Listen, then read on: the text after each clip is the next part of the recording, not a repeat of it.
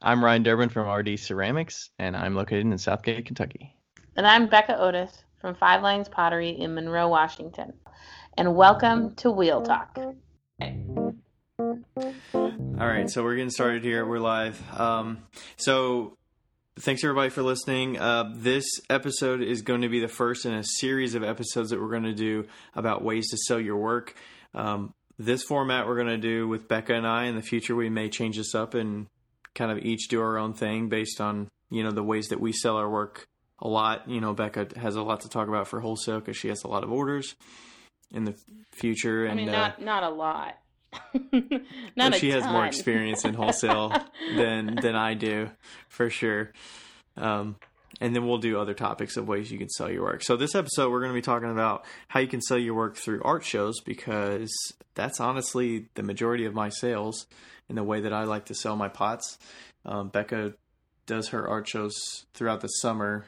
I don't know if she would consider that the majority of the way she does her sales. Probably since she started, it's probably been the majority, but it's the funnest way that I do my sales, I think. That has to count for something. See, I wouldn't have thought you would have answered that. I would have thought you would not have enjoyed the selling in person as much from what you talked about. No, I don't enjoy the selling in person. I just like getting away from my studio. I just like leaving and like having a weekend to myself. Okay. Gotcha. To yourself with a bunch of other people coming to talk to you and see you in person that don't know you. But honestly, I mean, it can be fun because you have just these low effort conversations with people that are just kind of, it's a short-term thing. They're not taking a ton of attention away from the thing that you're doing in the studio and kind of feels distracting or whatnot. So yeah, I have a really good story actually about the pros of selling at a show that happened to me this week, like today. So I'll tell that later. But yeah, we should. Okay. We have Ryan with his lovely list making quality. Yes. I got ahead of the game here, so he's always ahead of the game. Don't let him fool you. Ryan made a pros and cons list, and yeah, so we're gonna kind of go through it and then talk about it and see, and just right. So this is kind of just from our perspective as well. So there could be things that we call pros that you might see as a con because you're a total introvert and you hate people. Becca. So this is the kind of format that we're going to try and do for these because it's kind of an easier way to digest it, and it's not so back and forth throughout the pros and cons. So I guess we can just start with some of the pros. I mean, for me, the best pro is that you get the one-on-one feedback from customers and you get immediate insight from them. And that could be direct comments about your work, whether it's like, oh, I really love your color scheme you've got going on, or I really love this form or this glaze, that, or like what's actually selling, or, what they talk about, like what they plan to use this thing for, or what they're looking for in your certain piece of work resonated for them to meet this need they had. Stuff like that is kind of what I really enjoy the most, I think. Definitely. When I was learning, my teacher was like, well, I don't like this. He'd be like, I don't personally like this, but you have to see what your customers say. And the best way to do it is to do it at a show, because especially if you kind of I take kind of a backwards, a back seat approach to selling, which Ryan takes like the front of the booth approach. Because he's good at talking to people. And I'm good at talking to people too, but I just don't like to. And so I kind of I love to listen to the customers when they're talking to their friends. I have a 10 by 20 booth, so I have a little bit more space to do that. If I was in a 10 by 10, I wouldn't have that space. But, a lot of the reason why my handle is flat in the way it is because over the years I've heard people say, oh, well, I like this. Now I'm starting to make my handles a little bit bigger because I've noticed that people are like, I like to put my entire hand in the handle. I make my wine glasses a certain way because over the years, certain things have come up and that's been very specific. And so it's been huge in making my pieces the way they are now, which are highly engineered pieces. If I want, like, I want them to be highly engineered at least. Yeah, and a lot of like art and stuff that you make is very tangible. So you're going to get the best sense as a customer when you can see it in person and you can feel it and say like, oh, this is really heavy, or this fits my hand well if we're talking about a mug.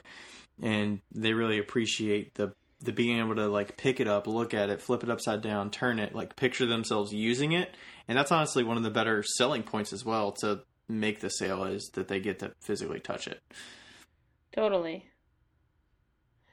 I also think that it creates a longer, I don't know if this was in your pros list, but it creates, shows create long-lasting customers. Because not only if you go to the same show every single year, like let's say, you go to, Ryan goes to the Art in the Park in Kentucky or something like that? It's in Bellevue, Kentucky. Yep. In Bellevue, Kentucky. He goes to the Art in the Park every year at Bellevue, Kentucky. And I'll bet you already have people that are coming back and they're like, oh, I bought stuff from you last year and now I'm here again.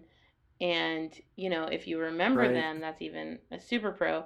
But you create these people that you almost have this tiny little relationship with, and they will buy from you for years and years and years. And that's something that I really enjoy. I have people that come into my booth that have been coming into my booth every single year on the wine walk with their 4 friends, and they get things from me, every single year I see them.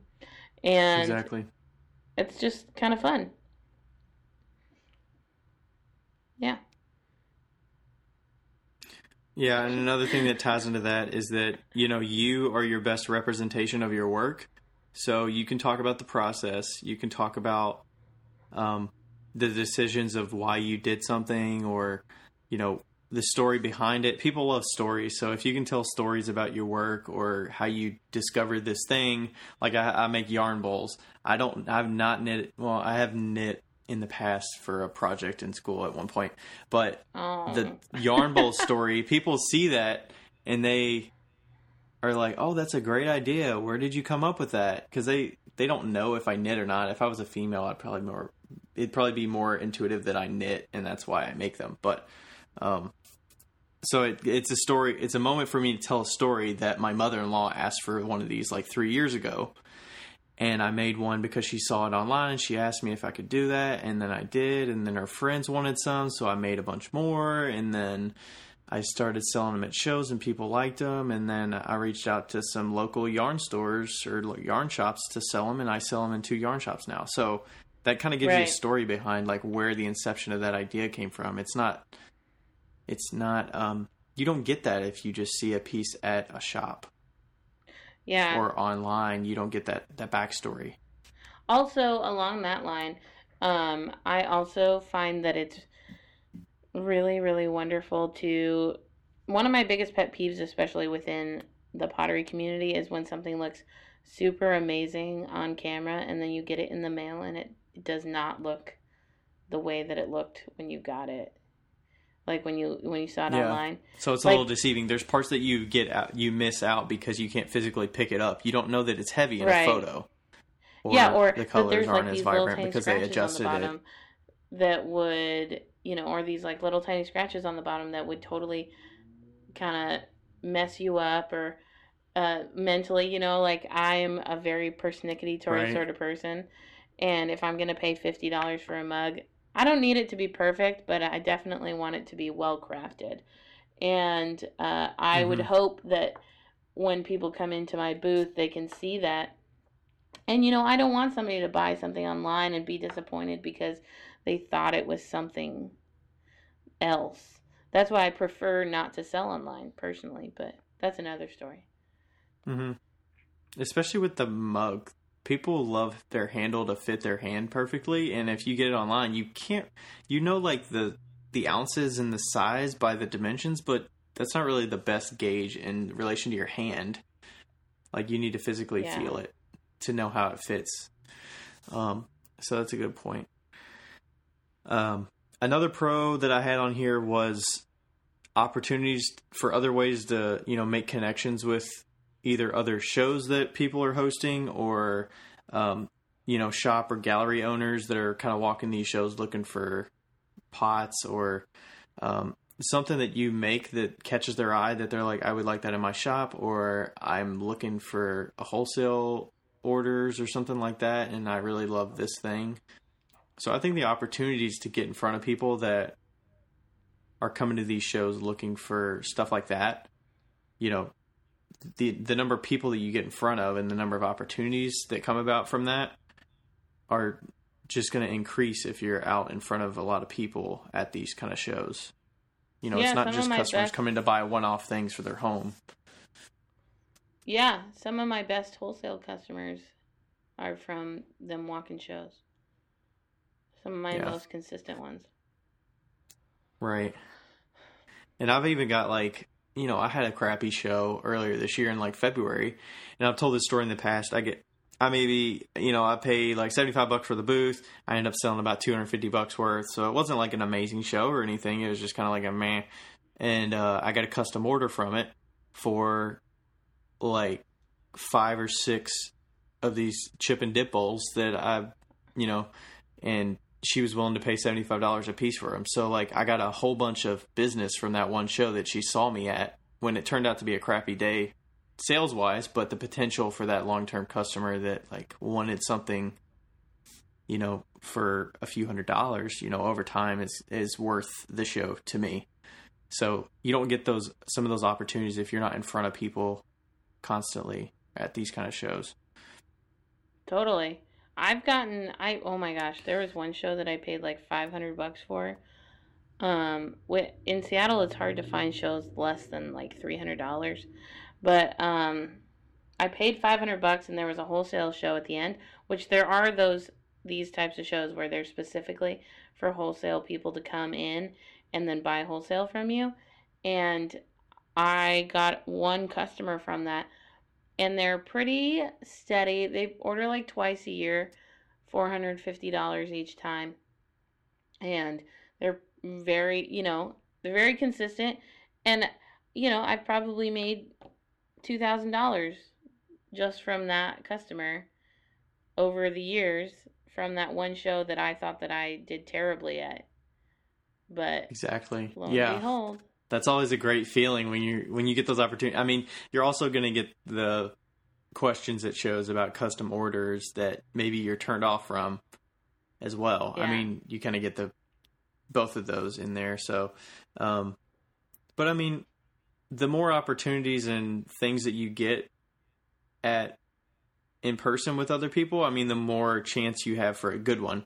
I mean, for every bad one, you could have, or for every good one, you could have like 5 or 6 bad ones. But I mean, you got to kind of get those numbers up so that you have those interactions in order to get to the good ones, Oh, can I tell my story about my fun interaction? This ties in real good. Yes.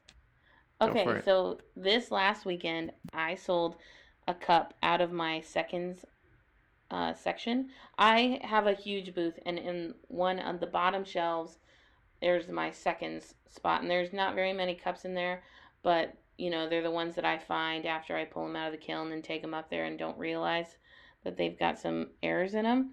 And so I put a wine glass in there, and it just had some glaze defects, and I didn't want to refire it. And so this lady bought it on Saturday or Sunday, and then on Tuesday, she messages me on Instagram. I had forgotten to give her a card because I'm that person. And she found me through the grapevine. She searched Leavenworth Pottery, and she was like, I love that wine glass so much. Are you going to be there Sunday? I want to buy a bunch. And I was like, I won't be there Sunday, but I can get some to you. And so what we ended up doing was my friend went to my van and ransacked my van and got 8 wine glasses out. and she's taking them to the show on Saturday and dropping them off with the lady, and then I'm invoicing the lady, and she's just gonna pick them up on her way through. And she wanted Wow. 8. That wine glass was half off of 17, so it was $8.50. And that's, I think she probably bought something else too, but $8.50. And then she liked it so much that she just bought $120 worth of wine glasses. Wow. I So know. she bought it. She bought it because of the shape and the way it felt in her hand and stuff. Not so much like the glaze she really loved, even though it had deflects. Exactly. Wow. So that's another, Nice. that's those weird things that can happen at shows that are really Yeah. cool. That's why you should hand out your business card. P.S. Don't give them too much. Don't give them too much work to find you because most people would give up. I know. But Thankfully, she it's was a small town. persistent. I usually put my business card in there, but I guess I forgot. All right, maybe this ties into branding. This is the best at shows. You have the best way of branding yourself because you get the choice 100% to decide how Thanks, you want to Ryan. brand your booth, how you want your shelves to be set up, how you want your signage, what your business cards look like, all that kind of thing. What your bagging and all that looks like. That's all part of your brand, and you get to decide all that at a show. Because at shows, you normally just get a 10 by 10 space that you're renting for the day or 2 days or whatever, and you get to put every single thing in there and do whatever you want with it. Yeah, it's a good way to build your brand too, to see what people respond to and to see, how people react. Like, if I hand them my business card and they're like, "This is really cool," then I know that I'm doing something right because it's a split-second reaction, you know? And, but yeah, I think it's also a really good way for shows, you always have like downtimes, when people aren't there. And I find that to be a really good way to like think about your brand or think about your business card or whatever and redesign something new while you're there, because then you're thinking about it right then. It's not like you go home and you have to think about all these billion other things. You were literally stuck in that position. And Right. you can't do anything else, so you might as well do it. That's where I do a ton of my designing. Really? Yeah, but we have a lot of I'm downtime. someone that stands up the whole time and tries to not look down so that I can make eye contact with people when they come in and all that stuff, so I don't feel like I'm neglecting them and all that kind of thing. You go to shows that people actually come into your booth all the time now. My shows have like literally we have shows that sometimes there's like 2 hours where somebody doesn't buy something. And so you just like Wow. walk around. Sometimes we walk down to the river and jump in the river if it's too hot. Like, we just tell the So person next to us Becca's to experience watch with shows may not be your typical experience at shows. You can't just leave your booth and go get a dip in the pool. Typically. I never said I was normal. I'm sorry.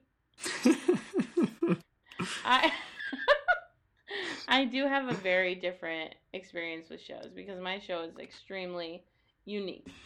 Right. So that's why we're listening to Ryan.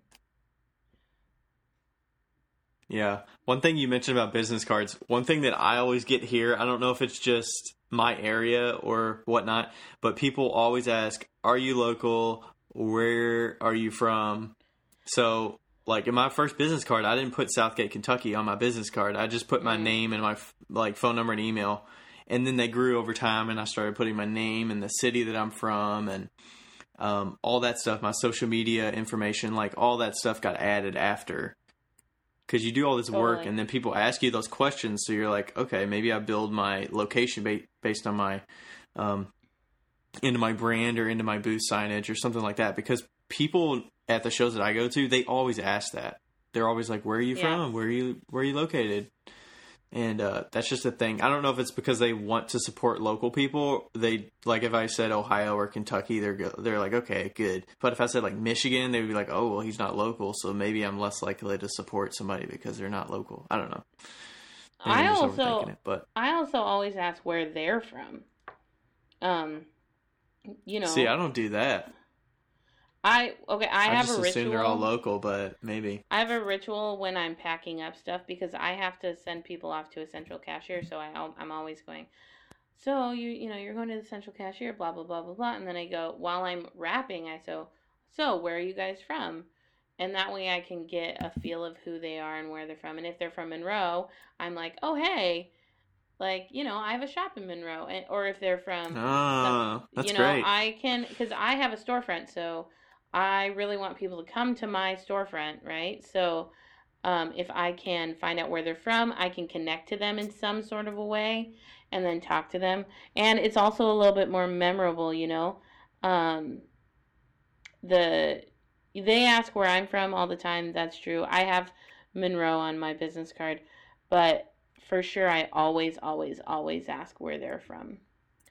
That's a good point. I should probably do that. And that could help with if you have your work in other shops or something, if they say they're from this area and you say, oh, well, if you're looking for my work more often, have you checked out Indigenous Gallery in East Walnut Hills in Cincinnati? Exactly. Like maybe they live in that area and you could say, hey, they have a lot of really good artists there besides just my stuff. And then you're kind of talking up the other makers as well as, a place that they could find your stuff on a regular basis. So totally. I'm going to start doing that. You should do it as a ritual right while you're wrapping. I find that that's the best. Rachel normally wraps everything for me. Well, fine. We can do fine. That. I can still do it though. Yeah. Yeah. Rachel is Ryan's wife, and she's very gracious to go to all the shows with him. Yes. Let's see. Let's get one more in here for the pros, and then we'll. We didn't talk about money yet, but I mean, at shows you handle all the profits. You get all the profits from the shows, so except there's for no middle person. 2.7%. Yeah, except for any credit card transaction fees or whatever that you have, and taxes, of course. But you're not paying someone a percentage of your sales because they're selling it for you or whatnot, or like if you're selling online, Etsy will take a percentage of it and stuff like that. So you handle all the money and you get all the profits from that. And yeah, I think that pretty much wraps up our pros. We could probably go to the cons here while we're talking about money. The flip side of that is you have to handle all the money. Whether it's actually the point of sale part where you have to, have a bunch of cash on hand with a money box and keep it secure and all that. And, having a Square or PayPal or whatever, those credit card readers to handle the credit card transactions. You got to have all that set up and keep track of transactions that way. And then the bookkeeping that goes with all of that kind of thing. Here, I'm going to interject too because, okay, I just want to say a few things about PayPal and all of the different credit card readers that you have. If you are in a state that you pay sales taxes per county and you're going from place to place to place, I highly recommend Square. I found with PayPal it was really hard to figure out where my taxes were going, like what taxes at what place, especially if you're going to different shows, you're moving around. So you're going to have a different tax code for every single show that you're going to. If you don't know anything about taxes, we're going to have a podcast soon about that. I'm not a professional by any means, but I can tell you who to talk to. And just so you all know, a lot of people love PayPal. I think it's horrid, but I really like Square's interface, and I like the way they do their, reports and their bookkeeping, and it also hooks directly into QuickBooks Online without any issues if you set it up correctly. So that's also one thing about when you're handling the money, and that's really important. Yeah, I'm not familiar with I use Square personally as well. I like it for the analytics and the transactions and reporting that Becca said, interface and all that good stuff. I know on Square you can have multiple tax, like sales tax locations. So you just flip switches for on and off. So if I'm in Kentucky, I'll just flip on the on switch for 6% sales tax, and it does it for every transaction there on out until I flip it to something else or turn it off or whatever. And then I could do Don't the same forget for to like turn it Cincinnati off. or Ohio. Right. Because you don't want to like stack up the sales tax of 6% and 7% or whatever for both areas. And then, yeah, I'm not familiar with the PayPal interface. Is it something like that, but you only have one number you can adjust and you have to like change it every time if you have You're different gone. sales tax? Say that again. So on PayPal, I'm not familiar with that interface. Do you have something similar where you get one sales tax percentage number and then you have to change it? You can't like save them based on the location and stuff like that and toggle them? I believe so. That's how it used to be, at least. I could be wrong, but from when I was doing PayPal, you couldn't. Well, the problem with it was you could save the taxes, but it never gave you a report at the end of the quarter of where those taxes were. And so you couldn't separate it out. So ideally, you want to report at the end of the quarter saying, hey, in Kentucky, I spent this much money. In Tennessee, I spent this much money. In Colorado, I spent this much money. So, or whatever counties you're in. And if they don't, then you're going to have to be working a lot harder to try and find your sales taxes. Like, QuickBooks does it for me, and I just did my taxes in less than 5 minutes while I was talking to my bookkeeper today. So Nice. it can be extremely easy, but sometimes it makes it really hard.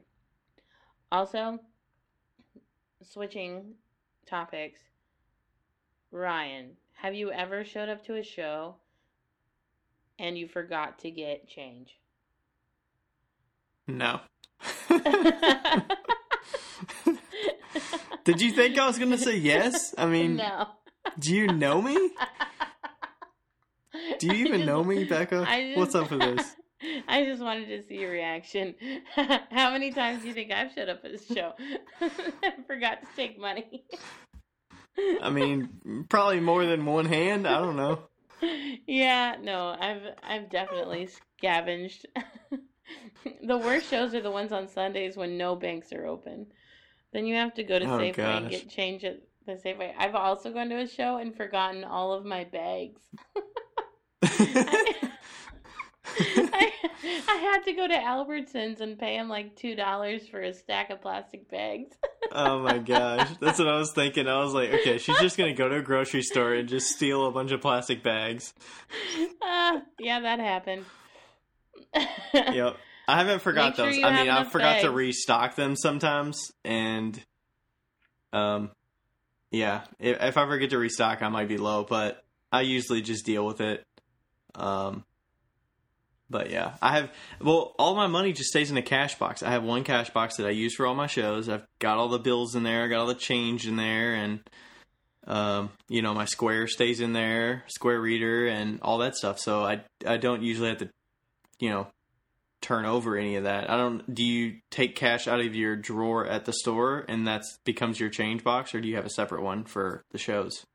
I haven't done a show where I had to take money for a long time. But like I said before, my show is a central cashier, That's so right. we don't actually deal with any of the money. But when I did do shows, I actually prefer a cash bag. It's just a zippered bag.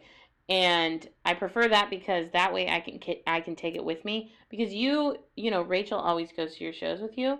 So there's usually Right. probably always somebody at the booth. I don't always have somebody at my booth.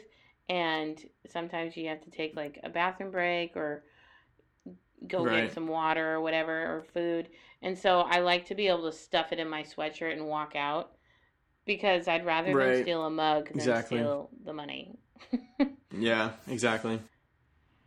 Yeah, mine's a little bulkier, so it's not as easy to do that. Yeah, I And the tried to do fanny a packs cash are now box. in, so you can just have a fanny pack and wear Dude. that now. They call Yeah, them something else now. I don't know, utility belts or Who I don't even know. knows? I also like wearing aprons, and then I'll just fold up money and stick them in the pockets and not even use the bag Nice. sometimes. I'm not very organized if you haven't gotten that hint from me and Ryan talking. I'm a little bit more freeform. So Yeah, okay, Yeah. let's talk about another. Hey, whatever works.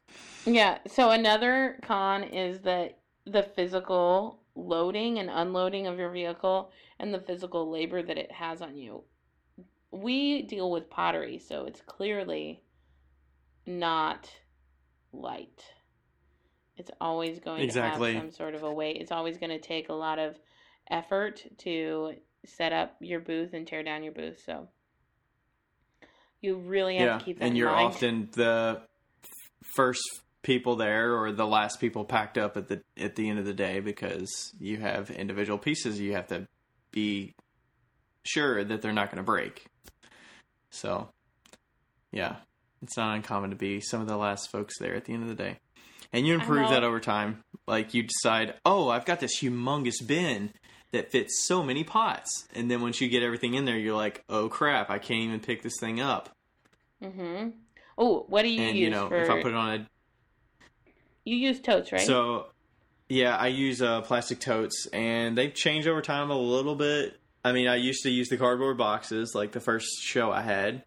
That gets old super quickly. Cardboard boxes and newspaper wrapping each piece, because you don't even know what you're looking at when you get a box out. I mean, you get it kind of organized, but that gets old quickly. Then you get I have the plastic totes, which are just those Rubbermaid totes that you would like store whatever in. Some people get the heavy duty ones because they want to make sure that they're super secure and stuff. Those take up too much room for me, so I don't get the super heavy duty ones. The yellow and black ones. Slowly started, yeah. So I slowly improved that over time, and then I, used to have those really long under the bed boxes that you would put like tissue wrapping paper in for Christmas. Yeah. But those are awkward. Like I don't even know how wide they're probably like 4 foot wide or whatever. They're 4 feet wide, yeah. Yeah, so they're awkward. Like they don't go on a dolly easily because they're so damn wide. And then when you're picking them up, it's like super awkward and wide. So I've kind of transitioned to smaller ones that are about half that width, and I just have more of them. So each one holds like 15 mugs. What do you put between the mugs? I have cardboard. I made cardboard dividers out of old Amazon boxes that I got. So, oh, that's good. Or a thicker box that I got from something else, like a refrigerator, dishwasher, or something like that. That's a little thicker. Yeah. So you improve with that over time. So it's less. You kind of realize like, okay, this is too heavy, so I'm going to scale it down. Like they don't take up any more space, and they're smaller, so they're a little more agile and mobile throughout the car when I'm loading the vehicle, so they can fit in different areas. Yeah, so I'm gonna say my evolution of packing, because I'm not as organized as him, and I also well, this might, it helps. Like I wrapped everything, and I did put them in big Rubbermaid totes, but I wrapped everything in paper and blah, blah, blah. That lasted one show. A single show. I decided after that it was worth my time if something broke. I was like, I am not going to be the last person to pack up, and it is worth my time. If one mug breaks, I'm okay with that because it took me an hour less to pack. So then I went to, which I still recommend, is I went to doing Rubbermaids, and I placed them all in the bin and try to keep them, all of my mugs are about the same height, so keep them about the same height. And then I put a cardboard piece down, and then I put more mugs up in that, and then I put another cardboard piece, and then more mugs. So those were good, but they weren't great. The best system that I've had, I think, thus far, is the pepper boxes from Costco. And you can still put the pepper boxes from Costco. There's very specific vegetable boxes from Costco. They are the right height for a 4-inch mug, and they stack on top and they lock into each other. So you can put all your pieces in there. If you really wanted to get corrugated cardboard, you could, and just kind of weave it in and out of your mugs. And then, so corrugated cardboard is actually really nice for that. And then you can just stack them on top of each other and put them into the van, and they're compressed down, and they're super sturdy. Now, if you do this route, they're kind of But like wait, apple what boxes too. what texture are they made of? Are they cardboard or are they They're plastic? cardboard. They're cardboard, but they're high quality cardboard. And if you do this route, you have to go around them a couple times with clear tape so the cardboard stays together. But I've gone through 3 full seasons with the same cardboard boxes, and they are magnificent. Nice. That's awesome. They're great.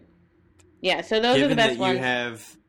Given that you have, it fits your vehicle specifications, kinda, and you're not putting a ton of other stuff on top that could like push down and smash or whatever.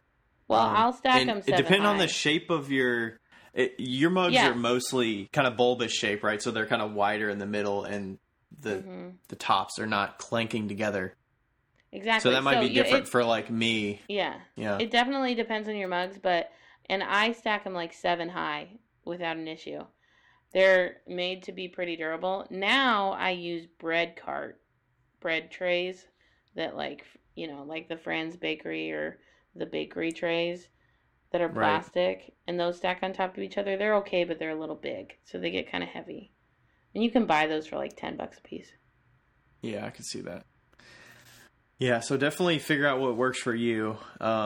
Efficiencies in your packing and your vehicle load up is definitely important so that you can get to the show and get in and out of there and build some consistencies with your loading, unloading, because it takes a long time and a lot of work to do that. So fewer trips back and forth from the vehicle, and if you can't fit a big dolly in the car, then you got to figure out another way to do it. Maybe you get a smaller, like, foldable dolly that's doesn't carry as much, but it fits in your vehicle, so you can take some of that effort off you.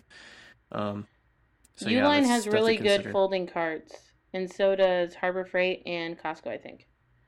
They have really good folding carts that fit into your vehicle well. Yeah.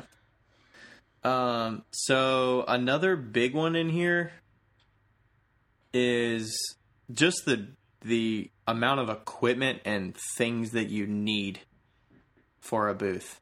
So we're talking tent, we're talking shelving, tables, weights, tablecloths, bags, packing material, business cards, cash box, tape, all the above, everything, tape, toolbox, all that kind of stuff. Snacks. Yeah. Bungee cords. All that kind of stuff that you need. That adds up. Especially if you want it to look consistent. You're not getting all your stuff secondhand or getting it from the Goodwill or whatever. I mean, that might work in the short term. And you might be able to cover some of that up with tablecloths to make them look a little nicer. But, I mean, you're going to invest over time and, improve it over time, because you're going to say, oh, that looks like crap, or I need to improve this, or spice up your booth a little bit. So there's going to be things that you're going to get right out of the gate that you're going to improve over time for sure.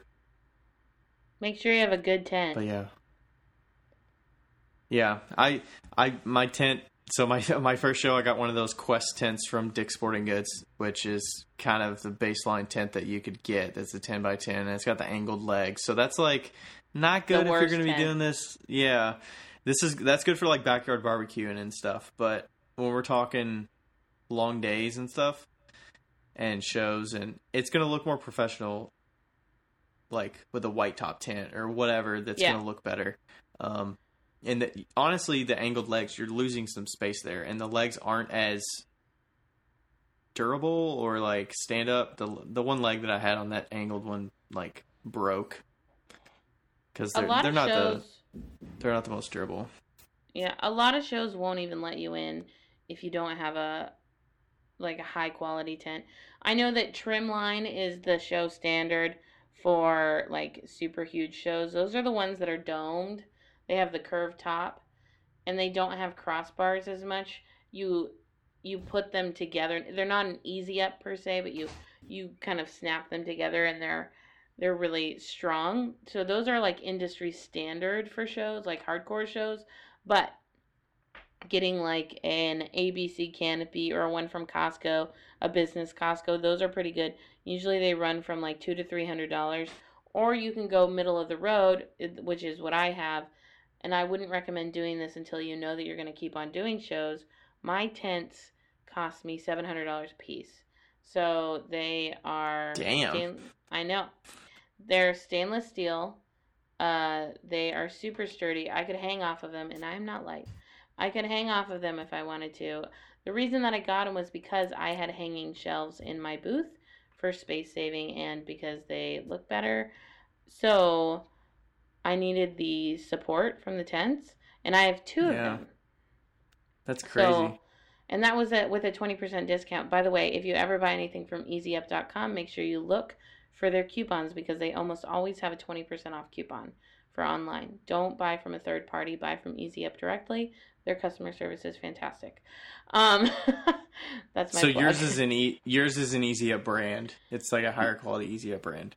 My tent is an EasyUp Eclipse. That's the tent version. Nice. There's other ones that they say are stronger, and they have these aluminum they're very light tents. I've heard that those buckle a lot faster than the stainless steel does, so you have to kind of keep that in mind. But tents can run you a lot of money, and you kind of get what you pay for as far as tents go. Yeah, that's true. So paying $200 for a tent. Yes. That's how you got your orange and green tent, right?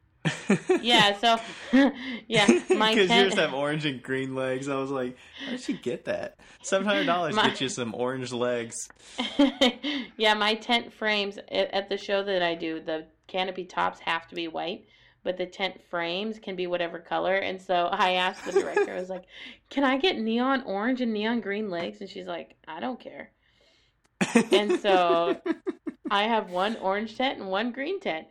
And I love them, and they fit perfectly. But it's really look into the tents if you're gonna do this full time. Like I said, trim line is industry standard. That's what most people that are like hoity-toity show goers don't get anything but trim lines. My tent's been through 40 mile an hour winds without an issue. So, but I don't live in hurricane areas, and I don't live. It totally depends on where you're at. So if you don't get a lot of, the more shows you do, the more weather you're going to see, and the more you're going to be holding your tent down if you don't have good weights. So Wait. I feel bad talking about my tent now. Don't feel bad. No, you have a normal tent. It's totally fine. No, mine's a white. So mine's like a middle of the road tent, like she's saying. I had the Quest first, and then I got one off of Amazon that's a Pro Source. I got it on sale for like $110. It's a 10 by 10, and it's got the thing in the middle that pushes the roof up, which is nice. So when you expand it actually pushes the roof up like 2 foot. Yeah, mine has that too. I'm not saying that you should get a $700 tent. That's not what I'm saying. I'm saying that I do the same show every weekend from May to October. So for 3 days as well. So for 3 to 4 days, and I'm invested in this show. So I needed a tent that was going to last me 10 years, and that tent's going to last me 10 years. And I've seen, a lot of the vendors out there have the tents just like you. I just needed a support. I just needed a tent that was going to support my shelving system. And right. So okay. It was specifically for engineering purposes. So I'm just saying there's like a ton of different levels that you can buy. Exactly. Yeah. And you can grow over time. You don't have to wait for the thing to break before you decide I want to get a better tent or something like that. Totally. But we definitely would recommend out of the gate, get something with a white top, because it's going to make your stuff inside look a lot brighter. It's not going to cast bad shadows and darkness under the tent. I think white top is definitely a way to go for sure. You should at least be paying $100 for your tent. You should at least be paying $100. Yeah. And think about the footprint it's going to make inside your vehicle too. How big of a space do you have to work with? Because mine fits nicely, and it's in one of those long bags. So, okay, so tent, weights. Becca mentioned weights. Have good weights. Don't have big gallon jugs of water that are at each foot, because that's not enough. 50 pounds. People will dispute how much you need. It again depends on your weather issues, but Becca says 50 pounds. I have these cement-filled 4-inch PVC pipe that's probably 2.5 foot long or something like that, with eye bolts in the end that I bungee to the top of my frame and attached to the legs. So those probably are about 35 or 40 maybe per leg. So. Yeah, I say 35 to 50 pounds. Also, the reason that you need weights is not for you. Remember that. The reason that you need weights on your tent is so that your tent doesn't fly into somebody else's tent. Because if there is a bad storm, you're going to be... You want your tent to implode on itself instead of moving into all the other tents around you. I know that seems contradictory, but if you really just don't want to hurt the tents around you, because their stuff could be super valuable and you have to pay out for that. And that goes into insurance. Yeah. So a lot of shows will require that. A lot of the shows that I do don't require it, because I do like a lot of indie markets and stuff like that. There is one later this year that's a coffee festival that's a nicer event that requires it. So I had to get some ACT insurance. You could just look up ACT. I want to say it's actinsurance.com. It's cheap. For like artists and short-term kind of insurance that you need, liability and stuff like that. But yeah, that's something you should look up, that you got to handle insurance. If they ask for it, don't try to like get around it and not get it. Again, with the kind of related to insurance is you got to get your sales tax information figured out. So you have to need like vendor's license numbers and, stuff like that you need to take care of beforehand. Like each of our states in Ohio and Kentucky require a vendor's license ID or whatever to be able to sell, because they want you to, you're responsible for the sales tax. They want to make sure you have a sales ID so that you can report the taxes appropriately. So you have to handle that yourself. I don't know what is it like in Washington. Do you have anything? I'm sure you have to have some kind of a sales ID. I think we have to have a business license. We all have. Yeah, I think we just have to have a business license. I know for sure that your state and my state are very different in the way that we conduct small businesses. Each state's different with the way they handle, how you're going to handle sales tax and stuff like that. So another thing for cons, it kind of goes into it, the long hours that it takes. Besides the physical demand for doing all this stuff, you have long hours that you're doing this thing away from, other obligations on weekends normally. You're away from making more product, or away from your family, or away from your home where you're traveling, or stuff like that. So,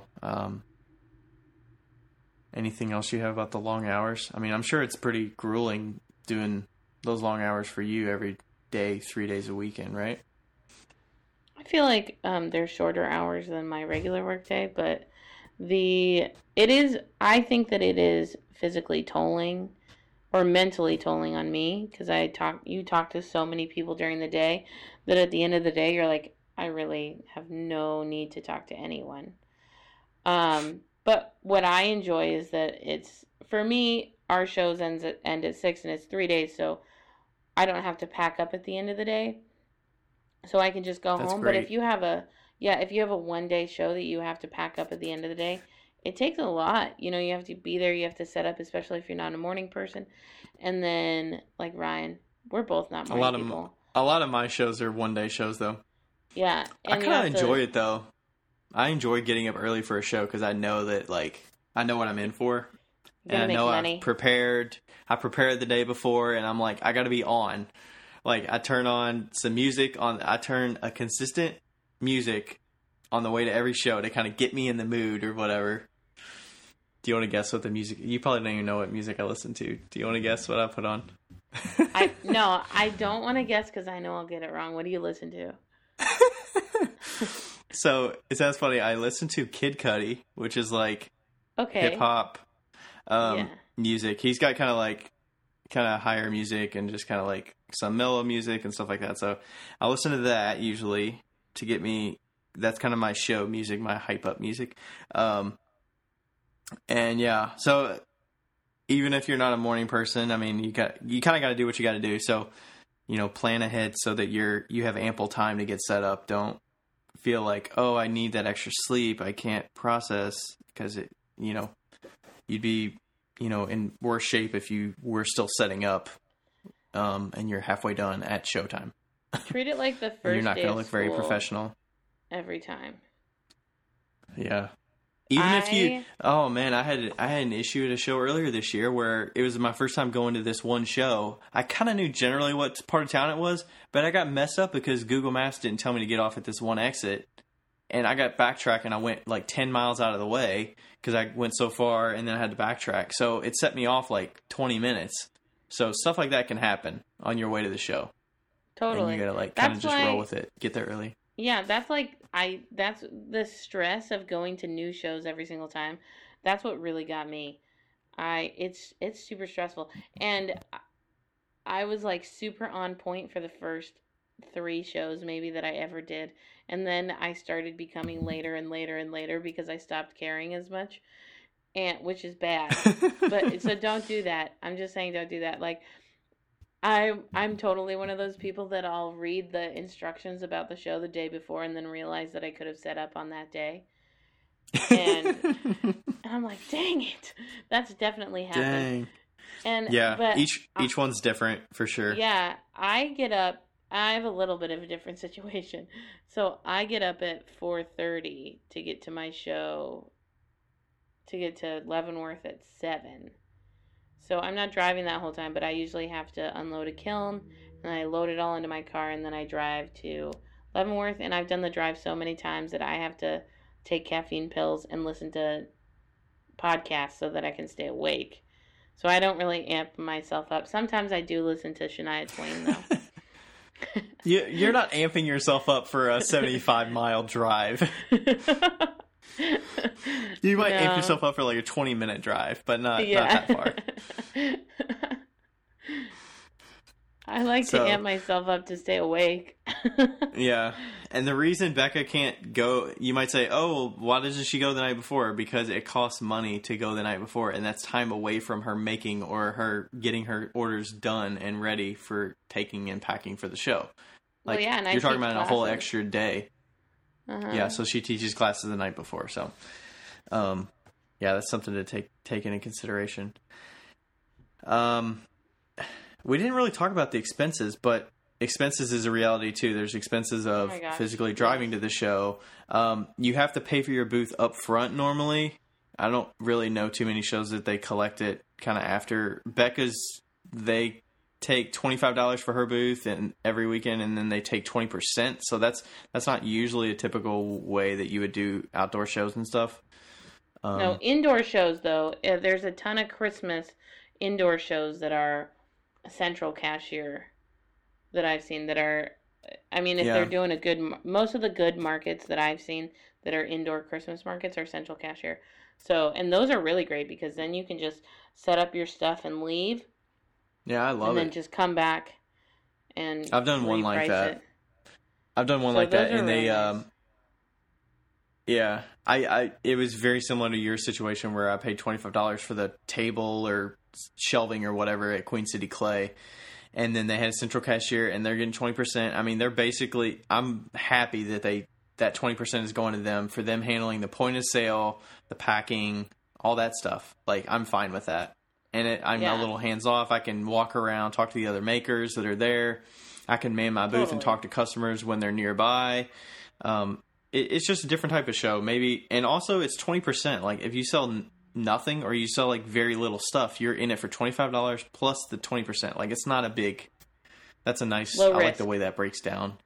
Yeah. Low risk. But if you sell $6,000, you're paying, almost $600. No, $1,200 Yeah. So.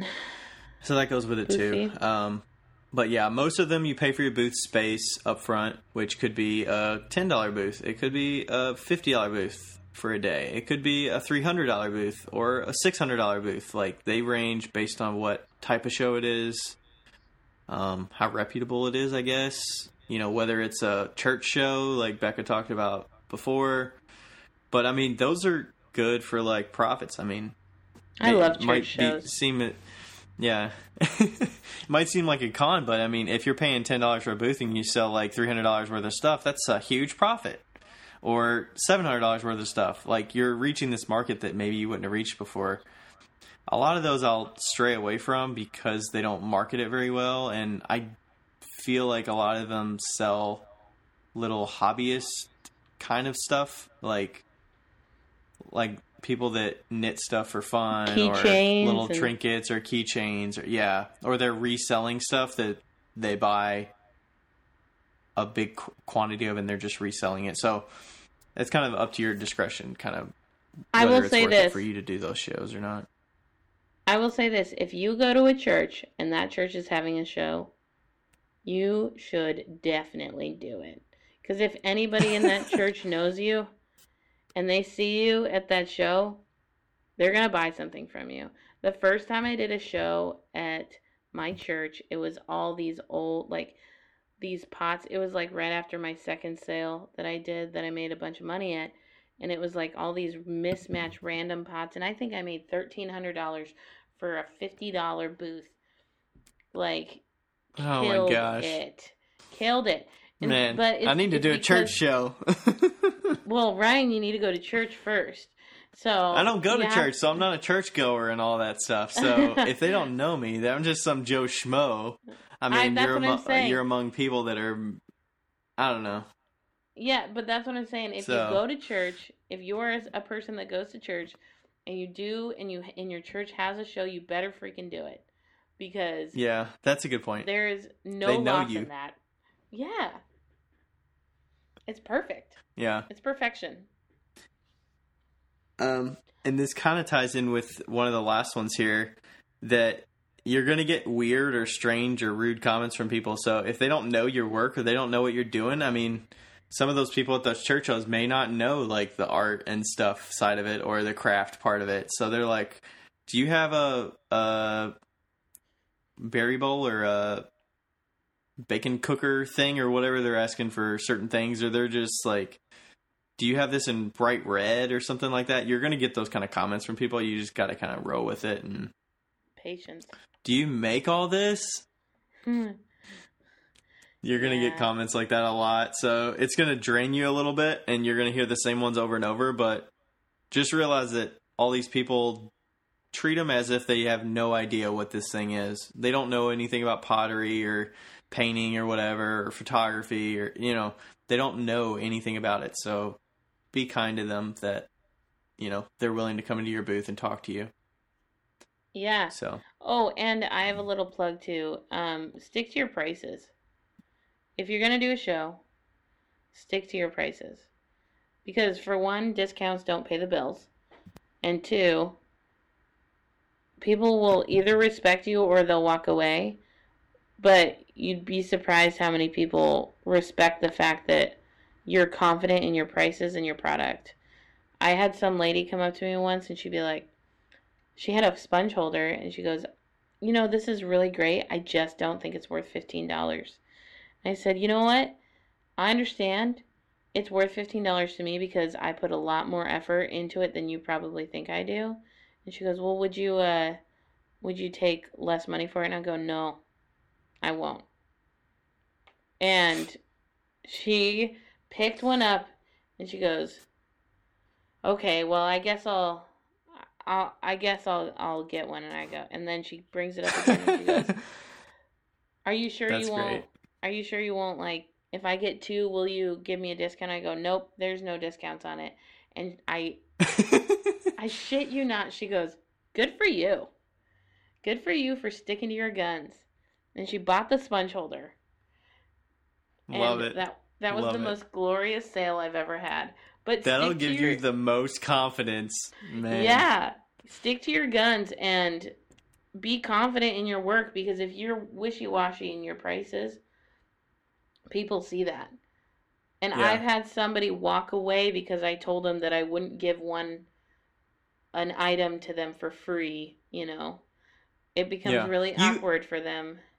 You have enough discounts in your stuff. You have a seconds bin. You have things that you buy 3 for $10 or whatever. Like your prices are reasonable, and honestly, they're probably too low in my opinion. But you have reasons behind why you price them that way, and you've built discounts into your pricing by building more quantity of certain items and stuff like that. So it's not like you're completely saying every single piece is worth the same value. Right. On this day versus this day. But you have, there's a reason why you price it that way. It's not just you just pulled a number out of your ass and you're hoping that people are going to pay for it. So, yeah. And well, and people sometimes they don't really realize that where they're going to is not a swap meet. Sometimes they don't realize that they're dealing with like actual art or crafts, products, crafty products and stuff. Exactly. And so you just got to give them a little grace, but you have to be firm. Don't back down. And the show you go to may differ on that. Like, it may give them more feeling like they can negotiate. Like the show that I was at this past weekend, the guy behind me was selling thrift store kind of upselling or flip stuff. So he was buying stuff at thrift stores and curating a selection of sports memorabilia stuff. And he kept saying, as you notice, there's no prices on anything. Everything's negotiable. Let me know and we'll figure something out. We'll give you a good deal. We're trying to not take as much stuff home. So that might be at at a show that you go to, and maybe that works for you, maybe not. I would say, if you're hand making stuff, definitely pick prices and stick to them. Yeah, for sure. For sure. All right, we can probably wrap up for the day. Thank you all for listening. We really appreciate it. And hope you got some good nuggets out of this. We're looking forward to doing more of these for ways you can sell your pots, because sell your work in general. There's so many different ways to do this and pros and cons for all of it. So cool. Yeah, that was fun. Sweet. All right. Welcome to Five Lines Pottery, where everything is microwave and dishwasher safe. Pottery is fun to hold, but if you break it, it's sold.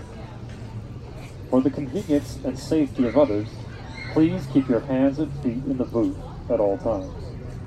And remember, the longer you stay, the more you pay.